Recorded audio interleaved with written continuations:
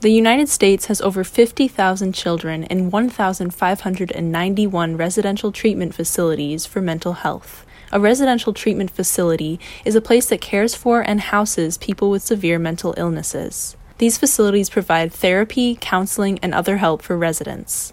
Indiana currently has a count of 25,473 COVID-19 cases and 1,482 deaths. Indianapolis and Lake County have the highest number of outbreaks. With such large numbers, this brings concern for places that house many people, like residential treatment centers.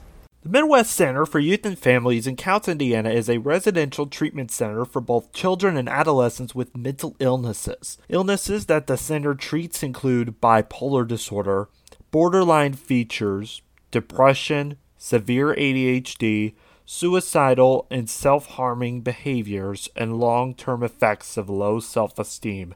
The center is available for males 12 to 18 and females 10 to 18. CEO for Midwest Center for Youth and Families, Rob Heitmer, has been working with the center for 8 months now. Heitmer discusses how the center has been staying up and running throughout the pandemic. I think initially the impact was just related to a lot of fear and concerns, both from our staff and the residents. It caused us to be a lot more thoughtful about some of the things, the normal practices that we have, so we had to put some basic restrictions in place to keep people safe. We also, in the first or second week of March, we implemented daily screenings of all staff at the beginning of every shift, which includes just questions about, have you been around someone who tested positive? We also take temperatures.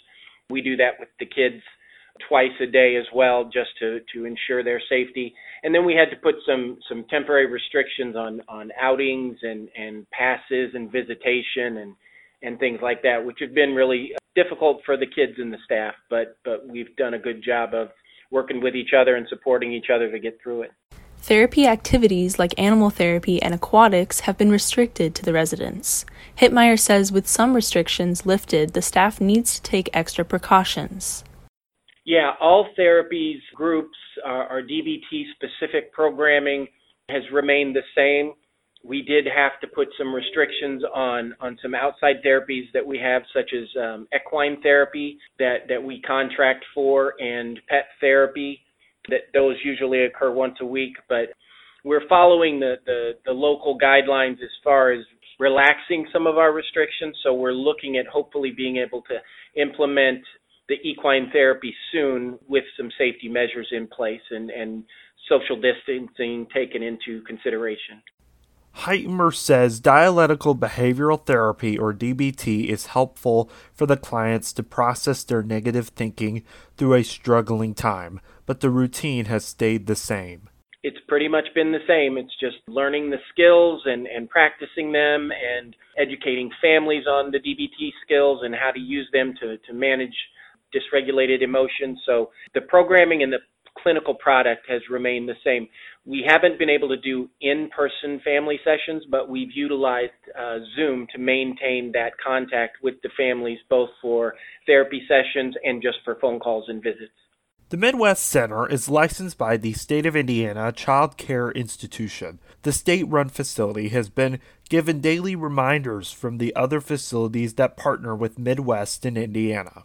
I know within our corporate organization, we have been reached out to on a oftentimes daily basis about updates as far as our responses to the pandemic, such as restricting people from the outside coming in, doing the daily screens, preparing, having certain PAR levels of personal protective equipment for use when we need that, the education related to hand washing and use of hand sanitizer, and procuring those items so we have them for the future as well.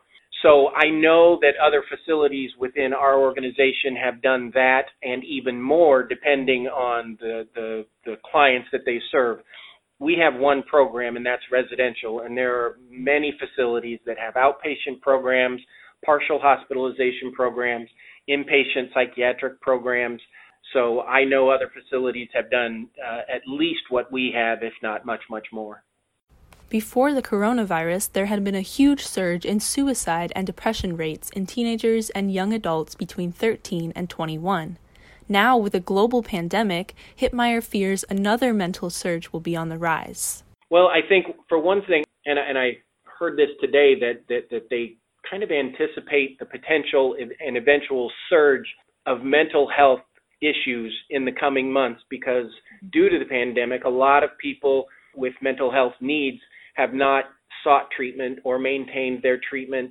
They may have relapsed depending on what type of treatment they need. So I anticipate that we will still have the referrals and the need for the services that we provide, and it may even increase in the future. I truly believe it will for other mental health organizations throughout the country, just because of the impact that this has had on people being able to gain access to the services that they need to maintain their mental health. Indiana residential treatment facilities have been hit hard mentally and financially with a reported rise in mental health cases and the need for therapy. The Northwest Indiana Times reported Campania Academy in Cherville had a few suspected cases of coronavirus in the facility on April 30th. We asked Bloomington Meadows Hospital for comment on their safety measures during the coronavirus pandemic. Meadows did not reach back for comment. For WFHB, I'm Katrine Bruner. And this is Braden Lentz. Stay safe.